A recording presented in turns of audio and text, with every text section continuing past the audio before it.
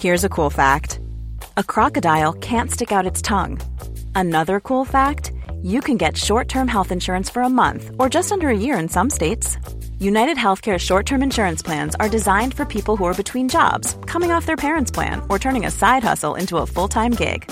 Underwritten by Golden Rule Insurance Company, they offer flexible, budget-friendly coverage with access to a nationwide network of doctors and hospitals. Get more cool facts about United Healthcare short-term plans at uh1.com.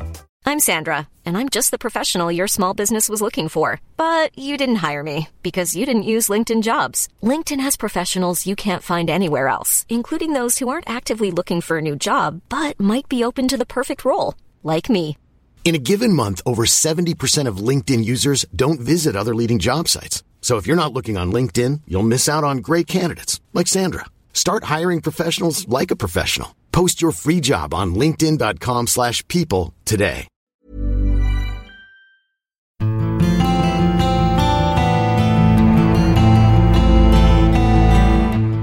En svensk tiger, en podcast om modern historia med Ola Larsmo och Henrik Arnstad. Välkommen till ett nytt avsnitt av podcasten En svensk tiger, som den här gången är lite speciellt eftersom vi spelar in inför publik, och det har faktiskt kommit en ganska stor publik här på Historiska museet, så en applåd för publiken. Tack. Och välkommen till dig, Ola Larsmo. Hur mår du idag? Tack, jag har dragit ut en tand, men annars är det bra. Hur går det med det då? Det är en helt annan historia, som det brukar heta. Ja. Jag har dislokerat axeln i en snowboardolycka, så att vi är två krymplingar som sitter där på scenen idag. Säger vi något knasigt nu så beror det väl på att vi är lite justerade, säger vi. Vi sitter ju på ett museum, Historiska museet, och dagens program kommer att handla om museerna och nationen, kan man väl sammanfatta det med lite kort. Kommer du ihåg första gången du var på ett museum eller något sånt tidigt museiminne? Ja, kanske inte allra första gången, men jag har mycket tydliga minnen av Hembygdsmuseet, alltså i den stad där jag växte upp, Västervik, en liten stad på östkusten, där man då hade ett mycket fint placerat hembygdsmuseum uppe på en höjd. Och när man kom dit med skolklasserna så kom man ju rakt in i en berättelse som då skulle handla om den plats som vi bodde i, eller som vi växte upp i. Och det började alltså med en rad av vitrinskåp och glaslådor där det låg stenyxor. Och så skulle man då, har man lagt dem i en viss ordning, att först kom det klumpiga stenyxor, de var inte så duktiga, men sen blev de bättre på att göra stenyxor. Och sen kom de på att de kunde ju använda lite brons och grejer och järn, och sen gick man rum efter rum tills man kom fram till då historiens slutpunkt, som var rederinäringen.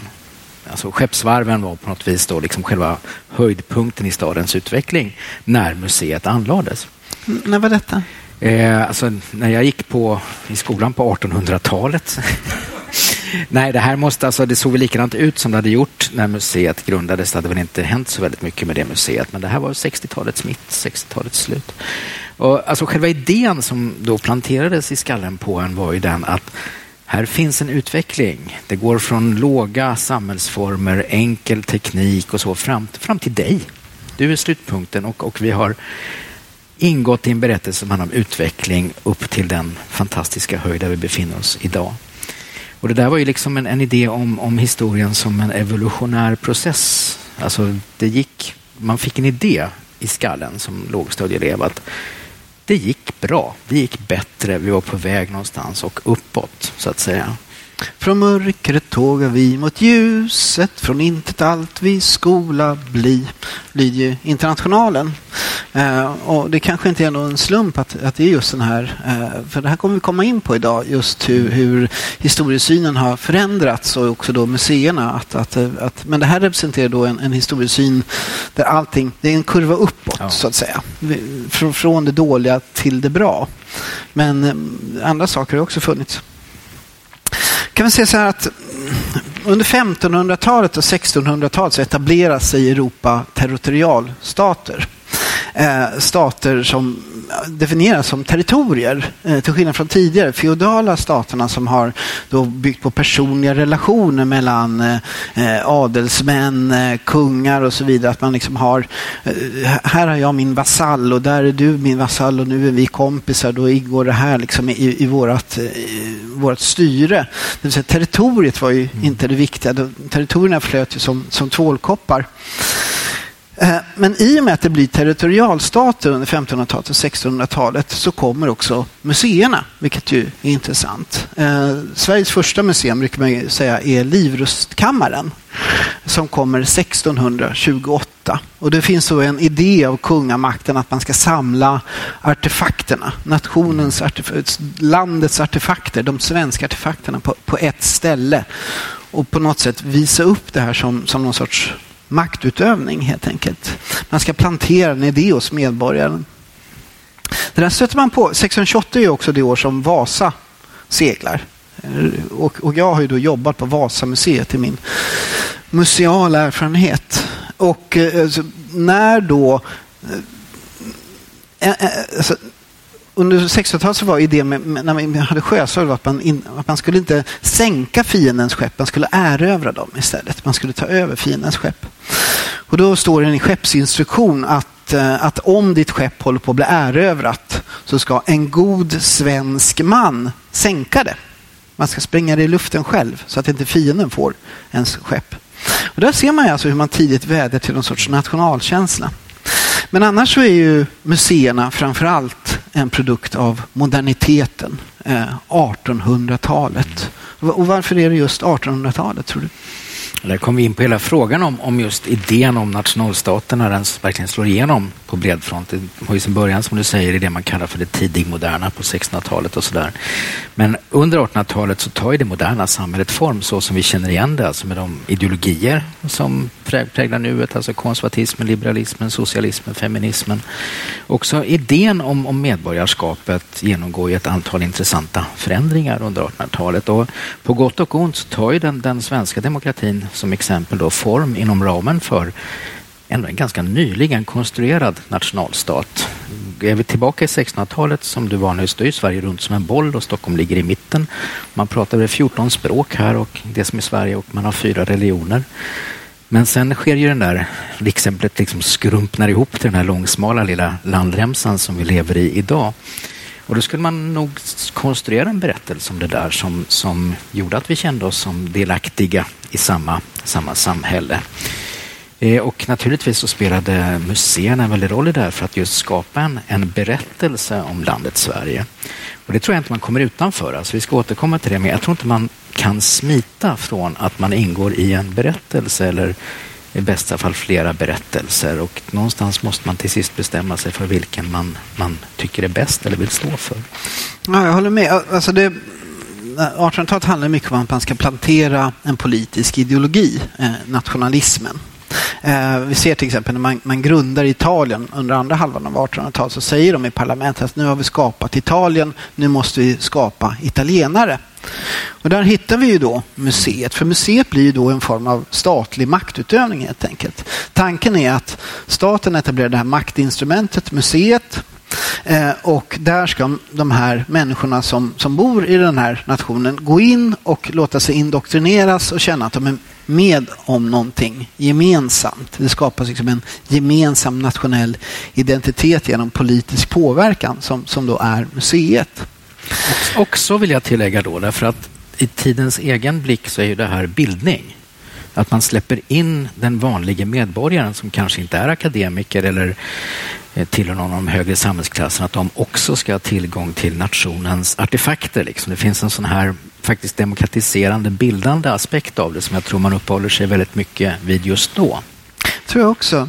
Alltså, man ser att all maktutövning som sker under 1800-talet och framåt behöver alltid legitimeras, bli legitim på något sätt. Och då uppfinner man en vetenskap som ger legitimitet åt maktutövningen.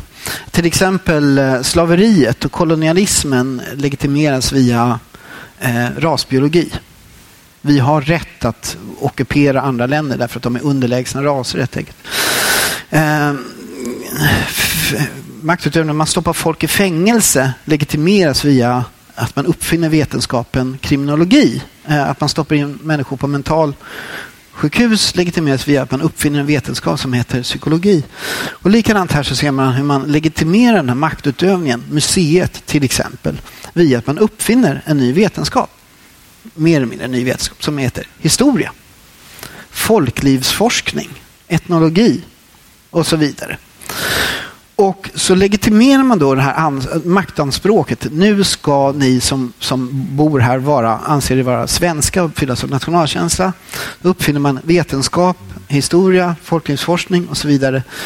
Och så undervisar man människorna som kommer till museet i den här nypåhittade vetenskapen och ger då en legitimitet åt sin berättelse. Jag tänker. Ja, fast märk väl också att det är inte så att du har en litet konspiratoriskt gäng på slottet som sitter och säger nu ska vi slå i de här stackars varelserna att de är svenskar. Va? Utan det här är ju en självförståelse som genomsyrar hela samhället. Alltså som makthavarna också omfattas av den här bilden av vem man är och vad man har för bakgrund. Och det är lite intressant det här du säger, tycker jag, att det här sammanfaller i så hög grad med skapelsen av det vi kallar för det moderna samhället. Alltså samtidigt som museerna byggs så har ju alltså folkskolan slagit igenom. Vi börjar få representation av ett annat slag, men alltså demokratin växer sakta fram. Även om det första demokratiska valet i Sverige inte är förrän 1921 kan man påminna sig om mellan varven, tycker jag. Och en av de saker som verkligen har intresserat mig och som jag faktiskt nästan var lite besatt av ett tag, det var någonting som utspelade sig inte alls långt härifrån där vi sitter idag på Historiska museet. Och då tänker jag på den stora utställningen, konst- och industriutställningen i Stockholm 1897. Som alltså, det ligger lite böcker här, men de kan vi inte visa upp. Och jag önskar också att jag kunde visa bilder, fast det här då är en podd-radiosändning. För just 1897, om man ser foton från Stockholm och den här delen av Stockholm då, så ser ju Stockholm väldigt annorlunda ut. För mitt framför Nordiska museet så står alltså en jättestor moské. Den är byggd i trä och papp och den är ritad väl av Ferdinand Boberg, en av de stora nationalromantiska arkitekterna som också hade en fäbless just för orientalisk arkitektur. Varför har man en moské mitt i Stockholm? Ja, den utställningen har ju också tilldragit sig ganska mycket intresse från forskare och historiker. Det är stora Stockholmsutställning vi pratar om nu. Det fanns ju flera. Stockholm fanns 1930 till exempel också, hade också en stor Stockholmsutställning. Men det här är liksom, tror jag, den verkligt första genombrottet för en sån här magnifik utställning som ska lära svenskarna att de är moderna. Och jag har många gånger önskat att jag hade kunnat vara med där, för det verkar vara jättekul. Men då byggde också upp det medeltida Stockholm där i liksom skala 1:1 mer eller mindre. Det fanns en idé bakom det där, att du hade så mycket gamla saker där. Du hade den här moskén som skulle se ut som de var hämtade ur Tusen och natt, och sen skulle det någon sån här sagostämning. Orientalism. Ja. Du hade också det här, man byggde upp Borgen 3 kronor i litet format och liksom det gamla Stockholm. Men inuti det gamla Stockholm, när du gick in där och skulle förflyttas egentligen till 1600-talet, vad hittar du där om inte Sveriges första biograf? Jaha. Till exempel. De första filmerna som togs på Stockholmsutställningen 1897. Man kan se Oscar II komma med vagn och sådär. Och sen hade du ett stort antal andra såna här extremt moderna saker som faktiskt skrämde folk lite. Du kunde få se röntgenstrålning. Du kunde få ta ett kort av ditt eget skelett, din hand, med hjälp av de fantastiska X-strålarna. Och ovanpå det, en annan sak som också upprörde människor mycket på den utställningen, det var att man faktiskt demonstrerade kuvöser. Alltså att för tidigt födda barn kunde nu räddas till livet genom... Så man hade alltså för tidigt födda barn i utställning som utställningsobjekt? Faktiskt inte var en docka, men en del kunde inte riktigt skilja på dockan och ett riktigt barn, så det vart världens hallå. Och poängen är alltså att en del av de här sakerna är lite skrämmande. Alltså rörliga bilder kanske oroar en som inte har sett det förut. Det här med X-strålar är ju jätteläskigt att se ett eget skelett. Och det här med kuvöser, det uppfattar man som djupt onaturligt på något sätt. Alltså nu tar maskinerna över och små barn har inte riktiga föräldrar längre, de ligger med glasbubblor. Och allt det här moderna då, som ändå signalerar att nu är Sverige på väg in i industrialismen på allvar. Vi har ett antal mycket framstående industrier. Det förpackar man i en sån här lite tillbakablickande, nostalgisk och inte minst då historiserande form. Va? Så att det förflutna legitimerar allt det här nya. Ni ska inte vara så rädda, för allt är egentligen precis som förut, men bättre.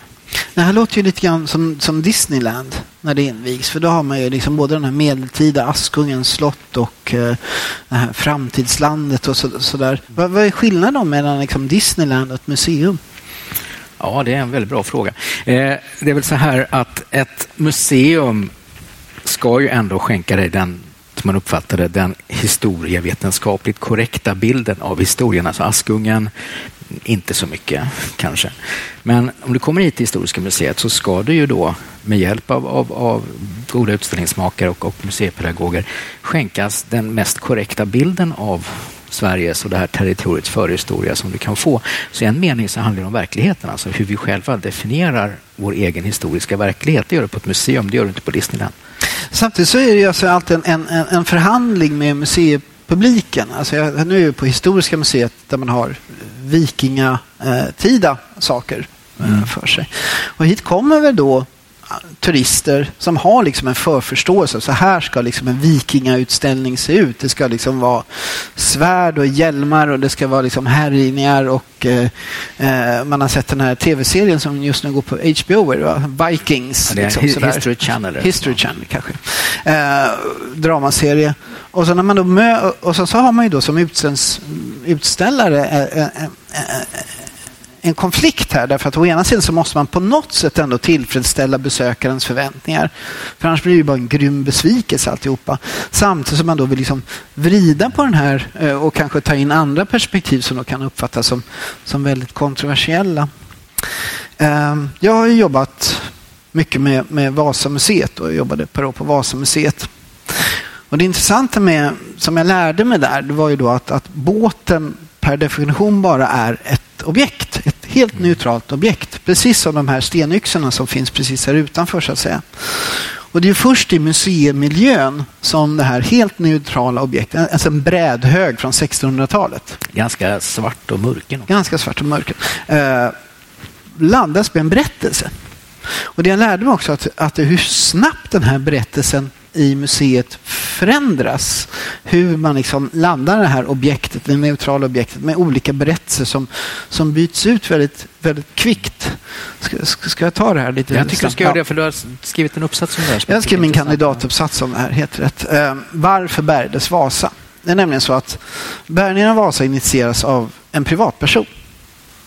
Anders Franzén, som man kan betrakta som radikalkonservativ. Ett annat ord skulle kunna vara högergalning. Och han är då arg därför att Sverige har förändrat hela sin historiesyn på kort sikt. På kort tid har det förändrats hela historiesynen. Och där kommer vi då in på det som vi nämnde tidigare med liksom, hur ser man historien? Mot slutet av 1800-talet så sker det en konflikt, nämligen hur man ska se på historien. De konservativa ser att vi går från en gyllene era, det fantastiska Sverige med hjältekonungarna Karl XII och Gustav II Adolf i spetsen. Så har Sverige genomgått en förnedring, en försämring, en degenerering som har lett till det här dåliga tillståndet som nu har infunnit sig. Moderniteten, demokratiförespråkningar och sånt där som man då laddar med en massa negativa begrepp. Det är liksom den ena historiestridsståndpunkten. Den andra historieståndpunkten står arbetarrörelsen för, liberalerna för. Om man då säger vänstern, skulle man kunna kalla det här för, inkludera liberaler i vänstern, som menar att vi går från det dåliga till det ljusa. Allting blir bara bättre och bättre ju längre bort ifrån Gustav II Adolf och Karl XII vi kommer. Karl XII och Gustav II Adolf var perversa galningar som förstörde det svenska folket. Nu ska vi bygga den nya välfärdsstaten.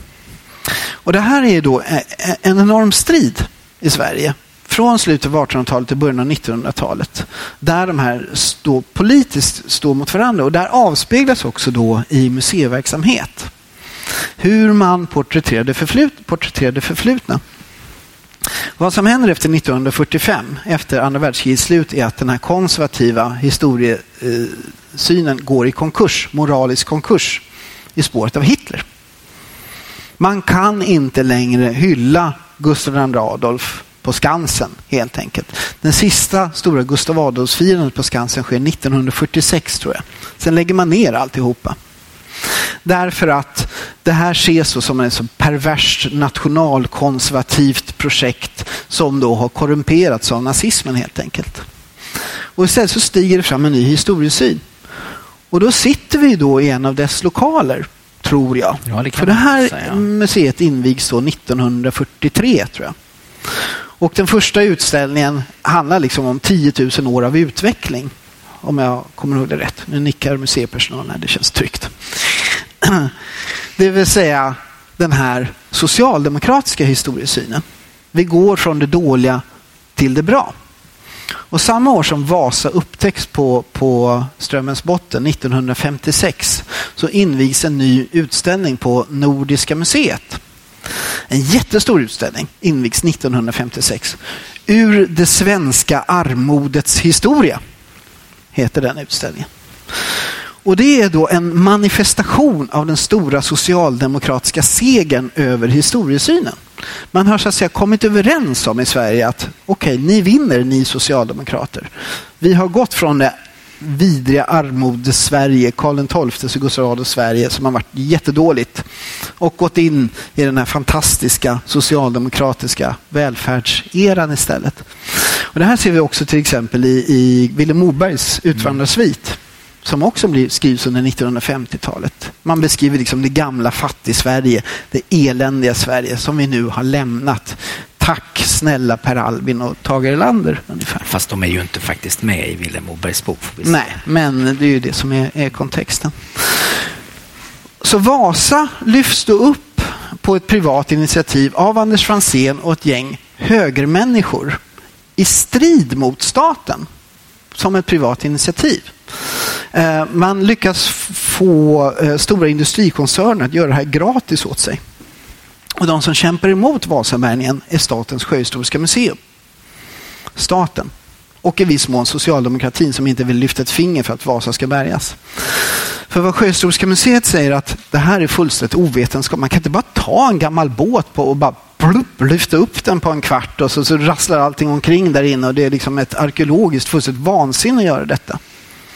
Vilket leder till att Anders Franzén och Fälting aktivt saboterar arkeologernas arbete. Och lyckas också få till den här bärgningen den 24 april 1961 klockan 9.03 på morgonen. Märks att jag jobbar på Vasamuseet. Och jag kommer ihåg det, Henrik. Jag såg det på tv. Alla såg det på tv. Så lyfts den här båten upp, den här artefakten. Och vad fasen ska vi göra med den nu? För vad Franzén då och gänget säger till staten är så här: varsågoda. Jaha, säger staten. Vad vill ni att vi ska göra med den här båten då? Ja, nu ska vi inleda den nya renässansen för Gustav Adolf, för den konservativa historiesynen så att säga. Nej, det har jag ingen lust med, säger staten. Och så stoppar man den här båten i ett läckande plåtskjul på Djurgården. Kommer ni ihåg gamla Vasavarvet? Man bara smäller upp en så här korrigerad plåthistoria runt den här båten. Och nu blir jag lätt till långrandig här. Du får återkomma här. Problemet med Anders Franzén och de här högergalningarna är att efter 1961 så kommer 1968, eller hur? Vänstervågen. Så det var inte alls läge för liksom en renässans för högerkonservatism och så vidare. Och då tolkas till Anders Franzéns sorg den här båten som en manifestation av den här övermodiga, krigiska, antidemokratiska, antisocialdemokratiska, perversa kungen Gustav Adolf som en sorts förtryck mot svenska folket. För den sjönk ju direkt. Och så tar man ett litet skelett ifrån båten och placerar mitt i utställningens mitt, och så kallar man det för skeppsgossen. Det vill säga proletariatets dödsoffer för kungamaktens storhetsvansinne. Sitter här, den lilla pojken dog ombord på Vasa. Problemet med den där lilla pojken, skeppsgossen, är att det inte var någon liten skeppsgosse. Förmodligen så var den högre stånds en överklass kvinna. Det var en kvinna som skulle följa med båten på en liten nöjesfärd ut till Vaxholm och kliva av Vaxholm innan båten fortsatte till oklara öden och äventyr. Men där placeras alltså båten in då i det politiska perspektivet, och det är ju ingen då som så du lyfter ett finger och säger att hallå, det här är ju politiserat, det här är en politiserad historieskrivning, för det råder en hegemoni. Så här ska man se på historien helt enkelt. One size fits all seemed like a good idea for clothes. Nice dress. It's a t-shirt. Until you tried it on. Same goes for your healthcare. That's why United Healthcare offers a variety of flexible, budget-friendly coverage for medical, vision, dental, and more. So whether you're between jobs, coming off a parent's plan, or even missed open enrollment, you can find the plan that fits you best. Find out more about United Healthcare coverage at uh1.com. That's uh1.com. Hiring for your small business? If you're not looking for professionals on LinkedIn, you're looking in the wrong place. That's like looking for your car keys in a fish tank. LinkedIn helps you hire professionals you can't find anywhere else, even those who aren't actively searching for a new job but might be open to the perfect role. In a given month, over 70% of LinkedIn users don't even visit other leading job sites. So start looking in the right place. With LinkedIn, you can hire professionals like a professional. Post your free job on linkedin.com/people today. Ready to pop the question? The jewelers at BlueNile.com have got sparkle down to a science with beautiful lab-grown diamonds worthy of your most brilliant moments. Their lab-grown diamonds are independently graded and guaranteed identical to natural diamonds, and they're ready to ship to your door. Go to BlueNile.com and use promo code LISTEN to get $50 off your purchase of $500 or more. That's code LISTEN at BlueNile.com for $50 off. BlueNile.com, code LISTEN.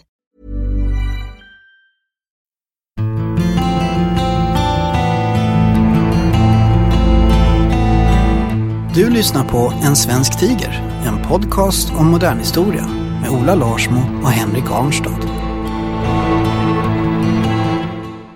Det är också, Vasa har ju, tycker jag, stannat i det allmänna medvetandet just som en bild av någon typ av imperialistiskt storhetsvansinne.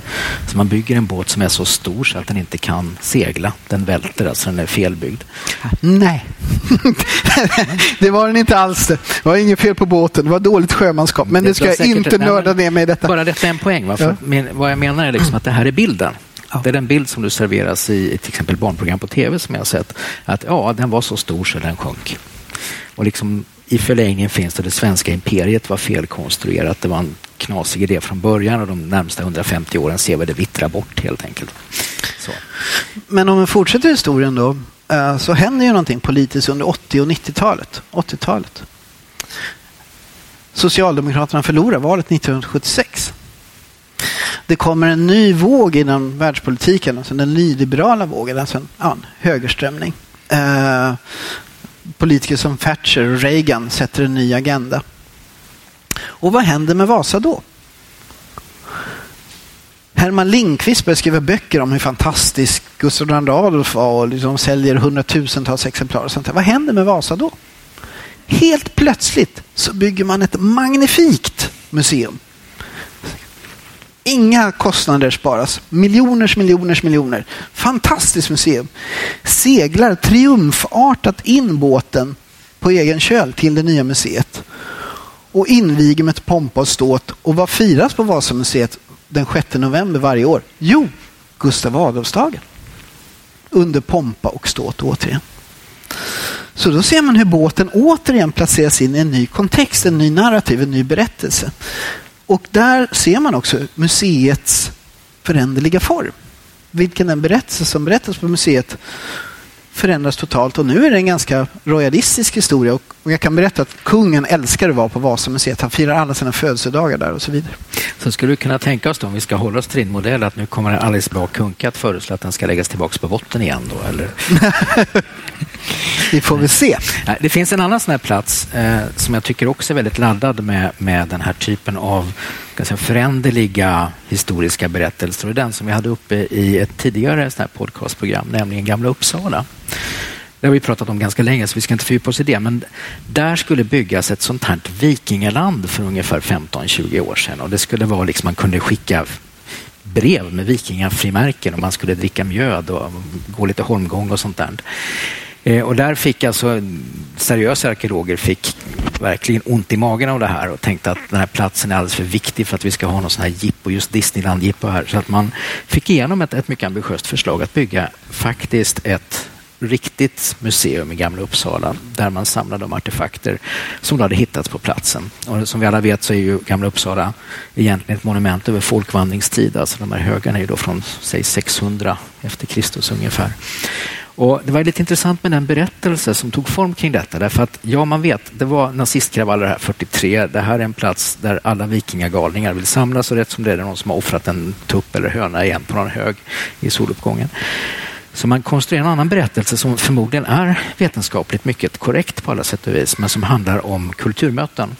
Det här var platsen där öst mötte väst, där liksom olika folkgrupper kunde utbyta både köpenskap och vilka skapade detta?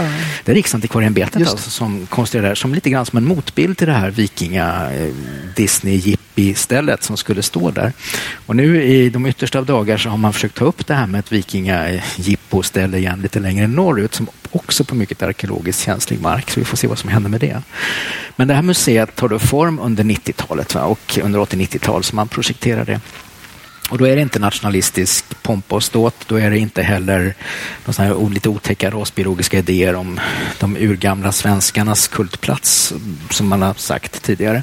Utan det är alltså kulturmöten, olika människor möts fredligt i tankeutbyte och köpenskap. Det är alltså den narrativet man stoppar in i. Va? Så man kan tänka sig att den här platsen också kommer att tolkas om på olika sätt och vis, men då var det som var den berättelse man ville presentera. Skulle man kunna tolka det här då som staten har en maktutövningsprincip? Staten vill utöva sin makt över det förflutna på ett sätt, representerat av Riksantikvarieämbetet som liksom, nej, det är den här historien som ska råda. Och sedan så har man en massa privata utmaningar mot den här makten som har liksom sin tanke om det. Nej, det är den här berättelsen som ska råda om svenskheten. Jag kommer att tänka på Ale stenar, ni vet, i Skåne. Ales skepp har blott sten till stäv och moln till segelväv. Diktas det. Väldigt vackert. Men där ser man ju då hur Riksantikvarieämbetet för en ständig kamp mot en massa lokala och privata initiativ som utmanar och vill ifrågasätta den statliga officiella berättelsen. Och det handlar då om vad var stenarna för någonting, och där ser man till exempel att det blir så att privata intressenter har liksom satt upp en skylt mitt bland stenarna och sagt så här: nu börjar visningen av Ale stenar, och turisten strömmar till och tror att nu är det liksom den officiella visningen som börjar. Och det är det ju inte då, utan det är då privata intressen. Och då har det till och med blivit, jag tror att det gått till handgripligheter alltså på platsen, där man liksom försökt köra bort varandra. Man slåss om den historiska innebörden. Så. Och detta är ju bara ett par detta är ju bara några stenar som står på en plats. Ganska taffligt utfört. Det ska föreställa en båt. Nej, det är jättefint. Jag tycker de är ganska fina faktiskt. Väldigt vackert. Men i alla fall, där ser man ju då liksom rent konkret hur den statliga officiella berättelsen om vårt gemensamma förflutna konstrueras utifrån neutrala artefakter och som sedan då hela tiden utmanas. Och det här vet jag ju någonting som är aktuellt på Historiska museet också. Det ifrågasätts ju ständigt. Kan ju säga som så att du komprimerar ett väldigt stort och komplicerat förlopp till en ganska enkel bild, och det kan låta lite sådär smått konspiratoriskt som att statens historieideologiverk sitter och liksom bestämmer vad som ska gälla, men det är en ständig kamp i våra egna huvuden om vilka berättelser vi ingår i och var vi kommer ifrån och så vidare. Och får jag stanna i Gamla Uppsala en liten kort stund till, kan jag säga att den bild som då tog form, som då står på ganska stabil vetenskaplig grund, även om fakta låter sig omtolkas om 10 år, om 20 år och det betyder någonting annat. Den här bilden av kulturmöten i eventuellt ganska fredliga former som ändå har utkristalliserats står ju då i väldigt bjärt kontrast mot en tv-serie som du nyss nämnde, alltså Vikings, som ju har ganska många tittare i Sverige också. Och jag är ganska upprörd över den tv-serien, för där presenteras tvärtom den rasbiologiska bild av vikingen som du faktiskt var inne på tidigare också. Alltså som råa sälar som slår sig fram genom Europa och hänger upp döingar i träden. Och som är blonda och blåögda. Ja, det är också väldigt många. Alltså jag såg just det här avsnittet som skulle utspelas i Gamla Uppsala, som då ligger i bergen någonstans i Norge med vattenfall och grejer och en stavkyrka. Och där minsann står det tatuerade präster och hänger upp människor i träden medan unga flickor sjunger vackert i bakgrunden. Och där serveras av History Channel. Alltså jag uppfattar det här som ett väldigt ideologiskt projekt att liksom väcka till liv en del av de ganska obehagliga idéer om vikingatiden som var poppis på 30-talet men som vetenskapen faktiskt har lyckats begrava. Och nu kommer de tillbaka i populärkulturell form och det kanske säger någonting om den här striden som du tecknar konturerna av. Man skulle ju kunna, alltså det finns ju ett politiskt parti i Sverige som verkligen engagerar sig i den här frågan som är beredd att 10-dubbla alla budgetar över en natt och det är ju Sverigedemokraterna. Skulle vi komma i en situation när Sverigedemokraterna kommer till makten så skulle Historiska museet få 10-dubbla budget direkt. Och så skulle man då presentera en helt annan historiesyn än som syns idag. Och skulle man då låta det där gå ett tag så skulle det där ju också, det blir ju liksom en sorts hegemoni då, den statliga officiellt sanktionerade berättelsen. Man skulle lyfta fram rätt historiker som får liksom bekräfta den här bilden. Det är ingen brist på sådana historiker, Gud ska veta det. Och då kanske vi skulle sitta här, några andra Ola Larsson och Henrik Arnsson och säga ja. Och så 2015, det fanns ju så här genusperspektiv och sånt där kommunist-marxistiskt skit på Historiska museet. Men det lyckades vi få bort i och med maktövertagandet. Så man ska också ha en ödmjukhet, tror jag, inför liksom att den här synen att nu har vi hittat liksom det korrekta sättet att berätta historia på. För att nej, det är inte så att det sitter några mörkermän i Rosenbads källare och liksom nu ska vi hitta på en historiesyn här som vi ska plantera. Men vi ser hur fort det förändras. Exemplet Vasamuseet är ju väldigt bra. Det går på några årtionden liksom. Så byter man perspektiv fullständigt och vem vet vad vi är om ett decennium så kanske vi kan skynda. Men jag har ju, eller vad säger du? Nej, det är precis de banorna som jag tänker i också, så som av en händelse. Men en sak som jag har tänkt på väldigt mycket, alltså jag har ju gått till det här museet, Historiska museet, åtminstone 20-30 år här och kommit och gått som besökare. Och vi har ju sett olika idéer om historien presenteras här också. Men en idé som jag gärna tror att man ska ta till sig just för att om man vill liksom förstärka museets roll av demokratisk plats så är det faktiskt en idé som jag vill hämta från romankonsten eftersom jag trots allt romanförfattare i grunden. En roman rymmer alltid flera olika perspektiv. Den försöker alltid presentera flera olika oförenliga mänskliga erfarenheter. Så ska de krocka och bråka med varandra så det blir en spännande berättelse. Och det där tror jag är någonting som man ska ta till sig när man diskuterar det här med historiesyn och sånt, att vi lever alltid i en mångfald av olika berättelser. Människor har olika erfarenheter, olika folkgrupper, olika kön, olika klasser, olika erfarenheter och vi måste presentera flera berättelser samtidigt. Och det där är det som brukar skällas för relativism. Alltså man tar upp det här så kommer någon och rynka pannan och säga postmodernism och relativism och så. Vilket du är. Det är det. Ja. Men, Foucault, säger jag då, det man inte kommer undan, hur mycket Foucault du än har i hyllan. Det är ganska mycket. Ja, en och annan volym har det blivit i min hylla också. Men det du inte kommer förbi det är att du någonstans, nästan på ett existentiellt plan, måste ta ställning för vilken av dessa berättelser ansluter vi oss till, vilken av dem är det som vi tycker att vi omfattar, va? För även romanen har väl ett facit, så att säga, mot slutet. Det är liksom den här, man problematiserar liksom den svarta sidan, men det finns, nazisten är alltid ändå ond i din roman. I mina romaner, ja, men det beror på vilken roman du läser, höll jag på att säga. Så att jag tror att poängen med en roman också är att slutsatsen kan bli väldigt olika beroende på vem som läser. För jag undrar liksom hur publikens liksom, när man kommer till ett museum så vill man ju gärna ha ett facit, eller hur? Vill man inte ha det som hur besökare? Hur var det egentligen? Ja, precis. Nu ska vi se. Nu är det ofta man kommer dit med sina barn. Nu har vi några barn i publiken här. Hej barn. Det är så här, det är liksom man ska förmedla nationens arv till sina barn och liksom visdomen, och det gäller ju även konstmuseer. Ja. Vi ska komma ihåg att alla museer handlar inte om konst. Det finns en sån här rolig historia om artefakter som jag tänkte dra. Det var en forskare som alltid inledde sina seminarier som jag vet inte om det man ska kolla aldrig en bra story, och det här är en bra story. Som alltid inledde sina föredrag med att ta fram ett ganska avancerat pansarförstärkt etui som man öppnade då med låst upp och sådär. Och här har jag fått låna av min gode vän som är kurator på museet i Bern. Så öppnar han försiktigt och så sätter han på sig vita handskar och så vecklar han upp där och så tar han fram en sjöskumspipa.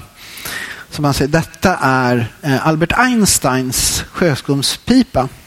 Och vi vet, alltså det är den här som han satt och sög på när han skrev sin relativitetsteori. Det här var hans kärsteg och så råkar han tappa den här. Och den går i golvet på 1000 bitar. Och hela sus i publiken. Och så konstpaus och så säger han, nej, den här sjöskumspipan köpte jag i morse för 10 kronor på en. Det vill säga hur vi laddar de här artefakterna med alltså det finns stenyxor här utanför och de kan ju vara hoprafsade i morse från en skolgård och liksom och det finns ju sådana där historier också. Det var ju någon sån här labyrint som upptäcktes och så var Riksantikvarieämbetet eller vilka det var där och liksom så här, den är från 200-talet. Men det visade sig att den hade gjorts förra sommaren av några barn och sådär. De har inte ens nämnt Kensington-stenen i USA. Det är en annan historia. Nej. Men hur man liksom... Jag vet inte vart... Ta över du. Jag tänker så här att om vi ska knyta upp det här samtalet kring det här med artefakter så finns det just en artefakt här på Historiska museet som jag tyckte var väldigt tjusig när jag fick syn på den första gången. Jag vet inte om den finns utställd här just nu, men jag köpte den som vykort här i butiken för många år sedan och det är alltså den här lilla Buddha-statyn i jade som har hittats i utgrävningar i Birka, om jag inte minns fel, väldigt långt ner.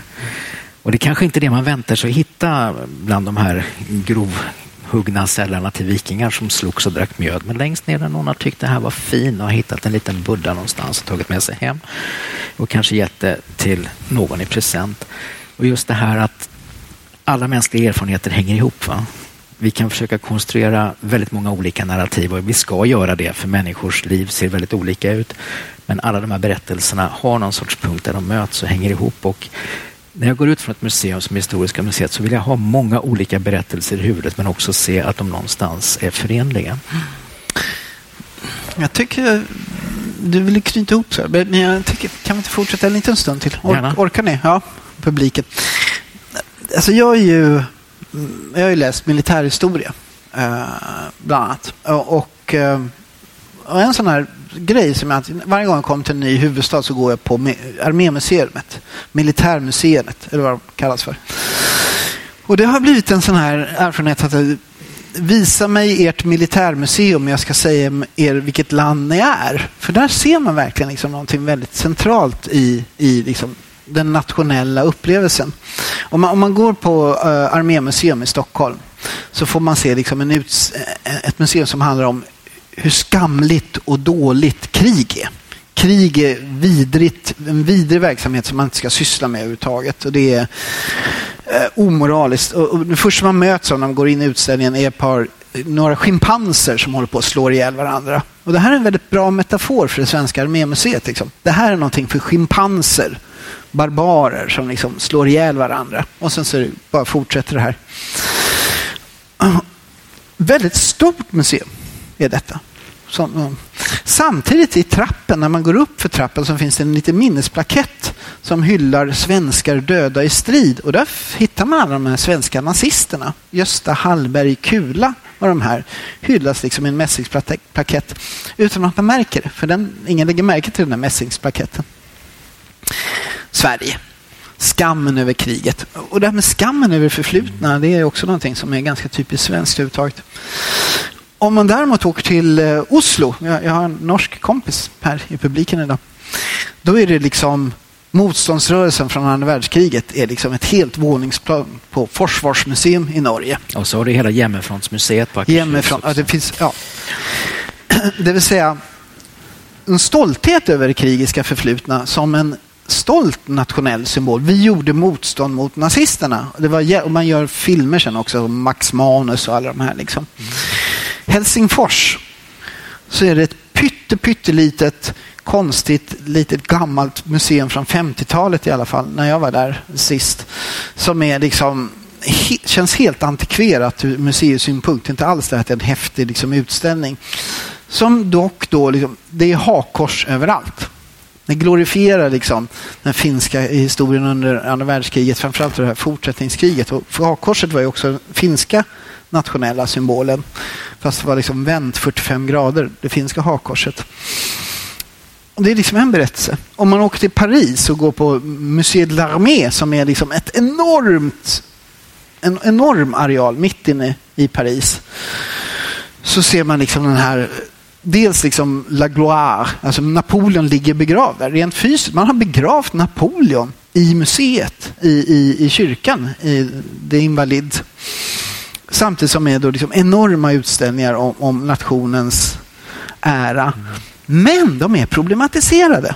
Det är liksom inte så här liksom lätt. Det är liksom en ganska så avancerad Imperial War Museum. Det är storartade saker. Ja, det finns allt från ubåtar till flygplan. Alltså jag tror att England har varit inne i en period där man liksom har försökt faktiskt distansera sig från sitt koloniala imperialistiska förflutna. Men där är också alltså just den här kampen mot nazismen är ju central. Och där har man ju till och med ett helt litet underjordiskt museum över Churchills bunker som är rätt märkvärdigt, att man går ner och hör inspelningar från vad som pågick där. Och så att just andra världskrigshistorien är det man fokuserar på. Skeppet Vasa var ju ett krigsfartyg. Men på Vasamuseet har man då sett att utställningen som handlar om skepp i strid, heter den, ligger på ett ställe i museet där garanterat ingen kommer att råka passera. Längst bort i ett hörn där man liksom, det finns ingen sån genomströmning där alls. Där lägger vi utställningen om skepp i strid, om att Vasa var ett jättestort vapen. Men ändå så placerar de, och den är liksom tråkig och konstig och udda liksom och sådär. Så ingen ska behöva se den här utställningen. Hade det varit ett franskt krigsfartyg eller ett britt, hade det varit Nelsons Victory i England, hade man tvärtom framhållit det här med gunnery och war. Vad säger det om Sverige? Att den här skepp i strid liksom, längst bort, Ja, jag hittade ju dit. Mig lurade du inte, Henrik. Jag tog mig dit när jag var på Vasamuseet. Men å ena sidan kan man väl säga att det här som du beskriver med distanserandet till alltså själva kampen och slagsmålet som du mötte på Krigsmuseet, det är ju egentligen en ganska ändå sympatisk hållning, va? Krig är antisvenskt. Jag håller på att säga nationalism är antisvenskt. Men jag tror ändå att det är just det där som jag var inne på för en liten stund sedan, att du har de här olika berättelserna om vad det här landet är, vad det här landet har velat vara i olika lägen. Och jag tror också det är en av museets stora uppgifter faktiskt, att påminna oss om det här, hur olika man har tolkat historien. Alltså att det har gått att sätta in just de här stenyxorna och allt vad det är i olika sammanhang. Du ska på ett museum förstå att man kan både bruka och missbruka historien. Men till sist så är det väl just det här att det som jag ändå tog till mig från det jag har läst om den stora utställningen 1897 i Stockholm. Det är det här att man försöker presentera en bild av Sverige för svenskarna som att nu är ni moderna varelser. Ni ingår i ett sammanhang där det finns modern teknik, det finns telefoner, telegrafer, röntgenstrålar, vad du vill. Men du behöver inte vara rädd. Allting är som förut ändå, det har bara blivit lite bättre. Och en del historiker har då velat se det här som att man försökte passivisera människor. Det är de inne lite i det här Foucaults makttänk, va? Att man försöker passivisera människor och säga nu ska ni ingå i den här berättelsen och vara snälla och sitta ner och vara moderna. Mycket tyder på att den impuls som kom från Stockholmsutställningen 1897, det var ändå 1,5 miljon människor där på besök, vilket var väldigt mycket för 1800-talet. Att de fick en helt annan impuls med att nu är vi moderna och vi kan förändra våra liv. Vi kan göra någonting helt annat än det som har föreskrivits oss. Och det är också en annan berättelse, liksom att hur människor får makt över sina liv och kan förändra sina liv. Alltså det är också en sån berättelse som jag vill möta på ett museum. Det var väl vackra ord. Ska vi knyta ihop samtalet med de vackra orden? Vilket är ditt favoritmuseum i hela världen? Ja, man börjar ju att säga Historiska museet i Stockholm. Naturligtvis. Bortsett från Historiska museet i Stockholm, som du inte får nämna då. Vilket är gett den mest fantastiska upplevelsen? Nu blir det plötsligt väldigt svårt. Jag skulle nog säga, det här låter märkvärdigt, men i Washington så bygger man just nu 2 museer, alltså dels ett som handlar om Native American history och också ett som handlar om alltså kampen för medborgarrättsrörelsen och det svarta USAs kamp för sina demokratiska rättigheter. Och det är så fint att de finns bredvid varandra. Det där är ute efter alltså just de olika berättelserna som ändå liksom berör varandra någonstans. De står bredvid varandra på den stora museigatan i Washington. Och när de är färdiga då ska jag dit och titta. Jag måste ju tyvärr säga att Vasamuseet har alltid en speciell plats i mitt hjärta. Alltså, när man jobbar en stund på Vasamuseet, när man kommer in där i skeppshallen så man hälsar på båten. Jag hälsar på båten. Hej Vasa, säger tyst för mig själv. Men Musée de l'Armée i Paris för en krigsnörd som jag. Ja, det var en riktig karamell faktiskt. Och jag ser fram emot att gå upp på många krigsnördiga museer runt om i världen till. Tack så mycket, Ola Larsmo. Tack ska du ha. Tack publiken.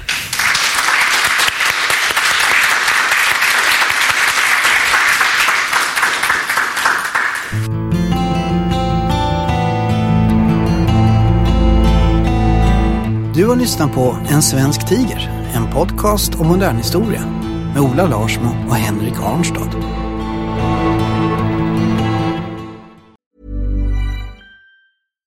Hi, I'm Daniel, founder of Pretty Litter. Cats and cat owners deserve better than any old-fashioned litter. That's why I teamed up with scientists and veterinarians to create Pretty Litter. Its innovative crystal formula has superior odor control and weighs up to 80% less than clay litter. Pretty Litter even monitors health by changing colors to help detect early signs of potential illness. It's the world's smartest kitty litter. Go to prettylitter.com and use code ACAST for 20% off your first order and a free cat toy. Terms and conditions apply. See site for details. Even when we're on a budget, we still deserve nice things. Quince is a place to scoop up stunning high-end goods for 50 to 80% less than similar brands. They have buttery soft cashmere sweaters starting at $50, luxurious Italian leather bags, and so much more. Plus, Quince only works with factories that use safe, ethical, and responsible manufacturing. Get the high-end goods you'll love without the high price tag with Quince. Go to quince.com/style for free shipping and 365-day returns.